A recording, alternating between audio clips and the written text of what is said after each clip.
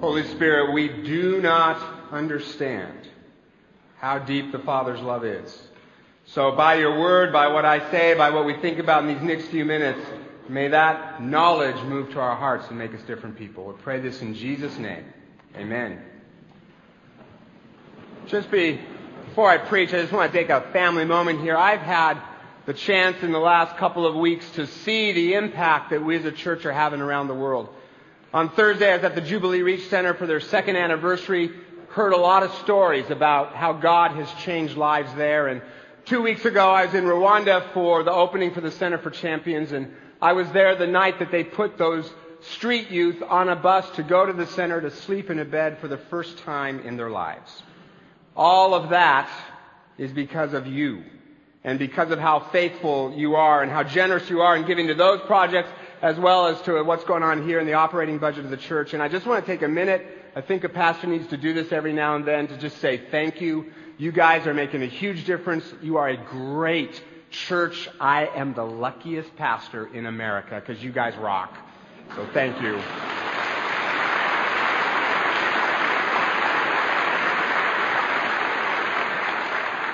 I want to start by asking you a question that's sort of fitting for the East Side culture that we live in.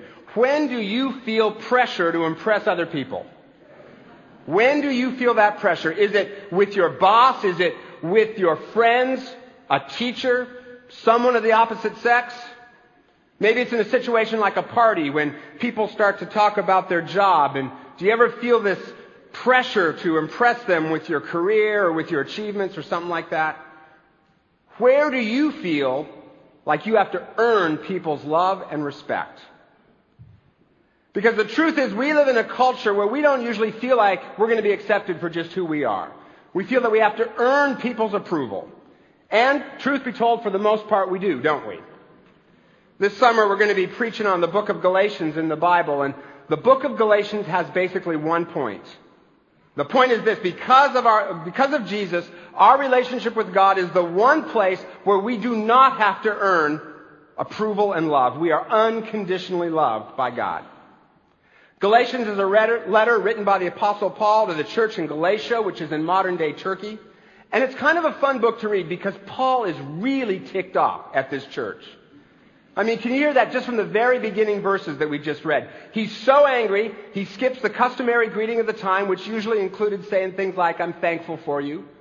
He just skips all of that and launches straight into his argument and says, "I am astonished at you." And then he says, "If anyone preaches a different message than I preached, let them be accursed." Now what you need to know is that's kind of a wimpy translation of the Greek. A better translation would be, if anyone preaches a different gospel, to hell with them. May they be damned. That's what he's saying. Later on, he says, "You foolish Galatians." Now, this is kind of shocking, right? I mean, Paul is their pastor. Imagine if while I was in Rwanda, I'd written a letter to be read to the whole church on Sunday. Right? And I said, "You foolish Bellevutians." To hell with you. Imagine if I'd written a letter like that. I mean, meetings would be called, emails would be sent, elders would be a Twitter. So why is Paul so ticked off? Well, because there's some folks in Galatia who are telling a lie about God. And it's a horrible lie because it's the complete opposite of what God is. And the lie is this: you have to earn God's approval. You have to earn God's love. You have to try really, really hard to get God to accept you. You see, they didn't believe that simply putting faith in Jesus as your Savior and as your Lord was enough to forgive your sins. That seemed too easy. So they started adding stuff to the salvation equation. It's the Jesus plus formula for salvation. They said, yeah, you need Jesus to forgive your sins, but then you also have to. And they started adding stuff like avoid eating certain foods and do a lot of religious rituals. And the big one was you got to get circumcised because that was a Jewish tradition. Problem was, since nobody else was circumcised back then, this gave adult males just one more excuse to stay home and watch the game instead of going to church. Don't want to go to church today, don't want to get circumcised. You think putting money in the offering is bad. Imagine if that were the requirement. John Ortberg talks about how when God made a promise to Noah, he gave him a rainbow as a sign of the promise. Later, when God makes a promise to Abraham, he gives him circumcision. Right? You can kind of see Abraham going, wait a minute, Noah got a rainbow. Can we just have a secret handshake or something? So this circumcision thing was kind of not seeker-friendly. So Paul says, you foolish Galatians, why are you doing this? Later on in the letter, he gets so riled up, he says, if you like circumcision so much, why don't you go the whole way and castrate yourselves? Whoa! Chill out, Paul. The Bible is not a Victorian Tea Party. It uses some strong language, and that's because Jesus didn't come to make us nice. He came to make us good. And there's a difference. And the reason Paul is so angry at this lie that we have to earn God's acceptance is that it is a violation of everything Jesus was about. You see, Jesus came to show us the heart of the Father. And the heart of the Father is not, prove to me you're worthy and then maybe I'll accept you. That is not the heart of the Father. The Father's heart is, I love you just as you are and not as you should be. And if you simply accept by faith that Jesus took the penalty for your sins, then you are forgiven, redeemed, the old is gone, the new has come, you are a new creation, you are a child of the King, no ifs, ands, or buts about it, and no fast-talking legal guy that comes at the end of the commercial with the fine print to say something like, qualified customers only, must participate in Bible studies and service projects, clean up your language, tithe, and be nice to cats. The formula for salvation is not Jesus plus something else. Any theology that says so comes straight from the pit of hell. Can I be any clearer? The formula for salvation is Jesus. End of sentence, full stop, period, we're done. And the theological word for that is grace. But boy howdy, we human beings do not like grace. That's why for the whole of Christianity, folks have been saying, yes, Jesus, but also, don't drink, don't chew, don't go with girls who do.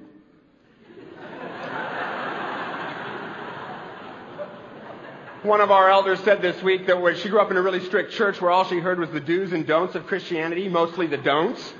And she wondered if Christians got to do anything at all. We don't like the idea of grace. That's part of why I don't think Christianity is a made-up religion. Grace is not something we humans would make up. Our whole culture is about ungrace. Tests come back with the wrong answers circled, not the right ones. Corporations have org charts, so we all know how we rank against everybody else.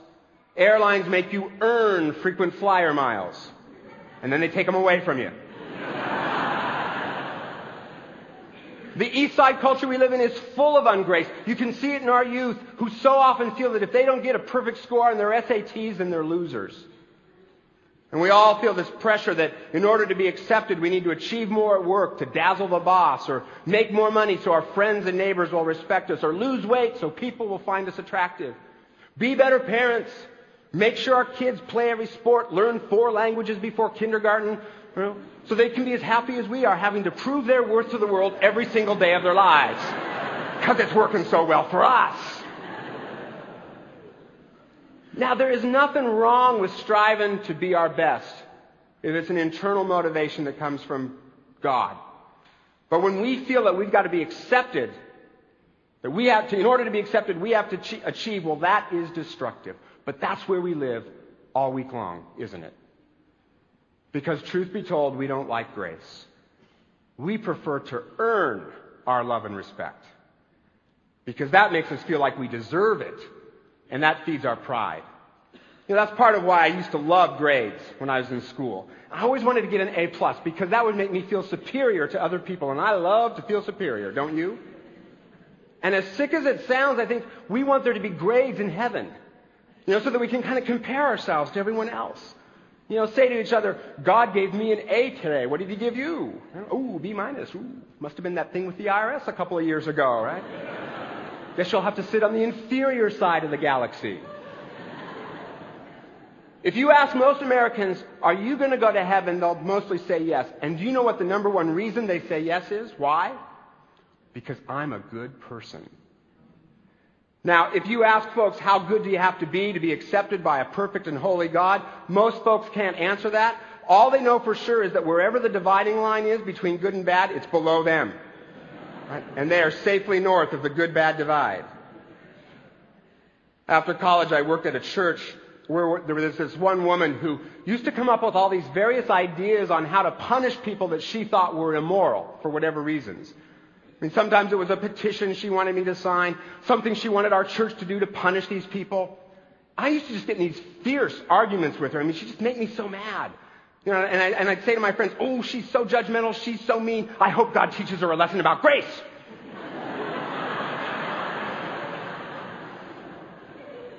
Well, the challenge of grace for this woman is that if any one of the people she thought of as immoral came to Jesus, they would be made right with God just like she was.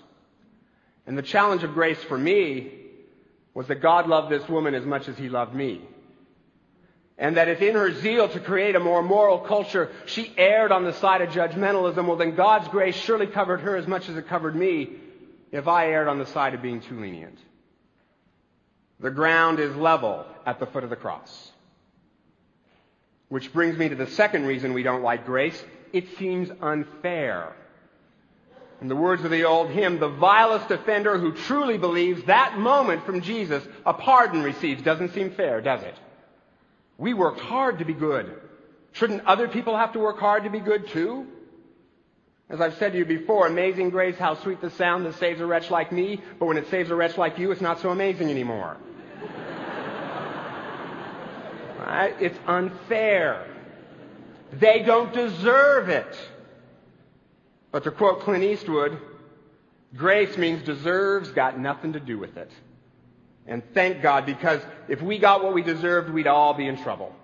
Because no matter how good we are, none of us are good enough to meet the standards of a holy God. Jesus has to bridge the gap. Grace offends us. Frequent flyer miles, that's what we come up with. But grace comes from the heart of the Father. But do you know what God's grace means for us every day of our lives? Do you know what it means?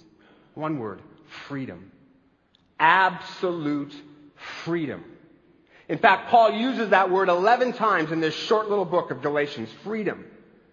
In the passage that we read today, it says that Jesus came to set us free from this evil age. And part of this evil age is living in a state of ungrace, where we think that we have to prove ourselves to God and to everybody else. But because Jesus absorbed our sin on the cross, we are now free to live in the Father's presence and just bask in His love without having to prove anything to Him. It's the one place that we can do that. It is the one place we are free from having to perform. In this month's Messenger, I wrote about how I love watching my 7-year-old son play baseball because he likes it so much. He doesn't have to perform for me. He doesn't have to hit a home run or get a double play. I just enjoy watching him enjoy playing baseball. You know, and because at his age, there's no coaches on steroids to create all this performance anxiety. He is just free to enjoy the game without worrying about winning or losing. You know, sort of like the Mariners.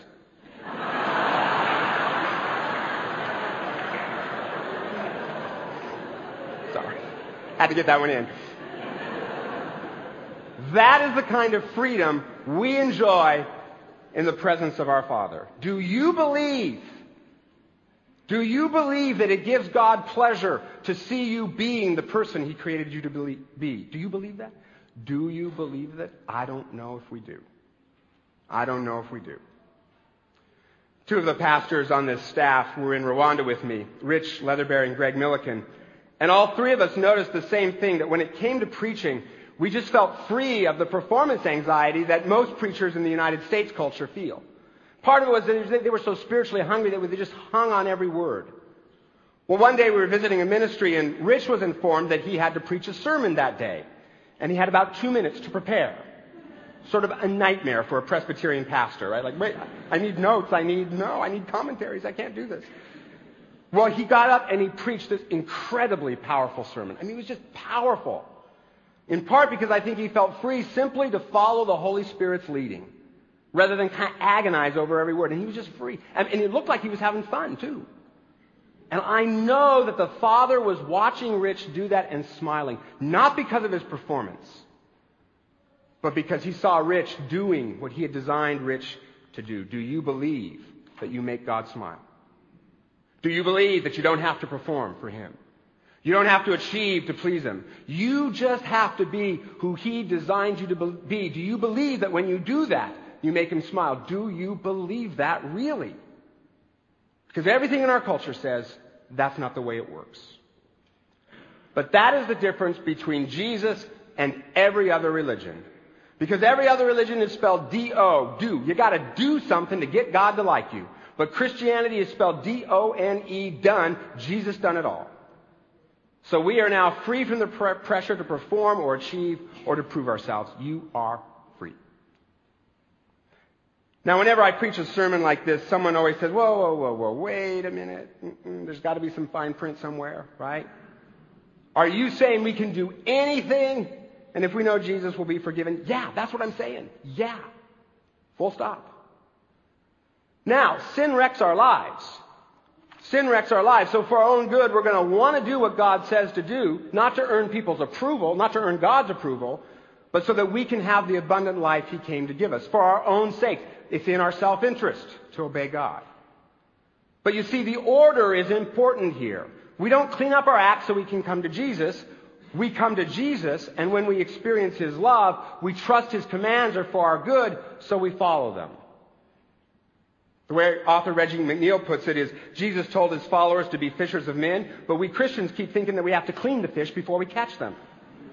No. Order is very important in the Christian life. First comes Jesus. Then out of that relationship comes a changed life. My sophomore year in college, I had a roommate named Tony. And we became great friends. And up to that point, I'd been so shy that I'd never really had a good friend before. So this was a new experience for me. Well, then in my junior year, suddenly I had lots of friends. Not just one, but lots of friends. And they were all these really kind of cool people. And I wanted to be with my cool new friends. So I sort of forgot about Tony. We weren't roommates anymore. I never talked to him, didn't return his phone calls. I was kind of short-tempered with him. Well, this went on for years. But even after I was married, Tony would still try to keep in touch. He'd call every now and then just to see how I was doing, just to see how he could pray for me, which would always make me feel kind of guilty.